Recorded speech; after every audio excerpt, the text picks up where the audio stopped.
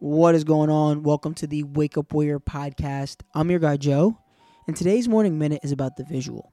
I'm in the gym, and the homie Nate says to one of his clients, like, you got to see it, and then you become it, then you can do it. And I've always heard this, and I wanted to conceptualize it or be able to describe it in a way that really made sense.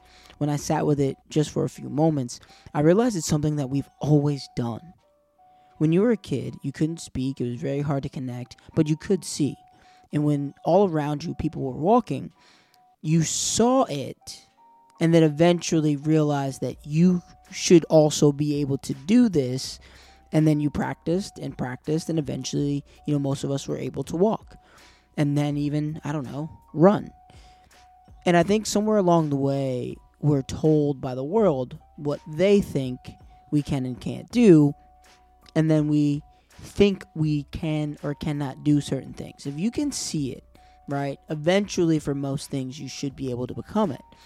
We have this idea that we aren't able to do things because we failed.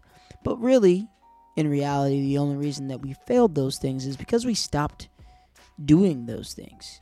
If after the first 3 or 4 times you tried to walk, you didn't walk and said, this isn't for me, obviously then you have the ability to walk at 3, 4, and 5, but because you've told yourself this isn't something you're going to be good at and then stop practicing it, you won't be able to walk.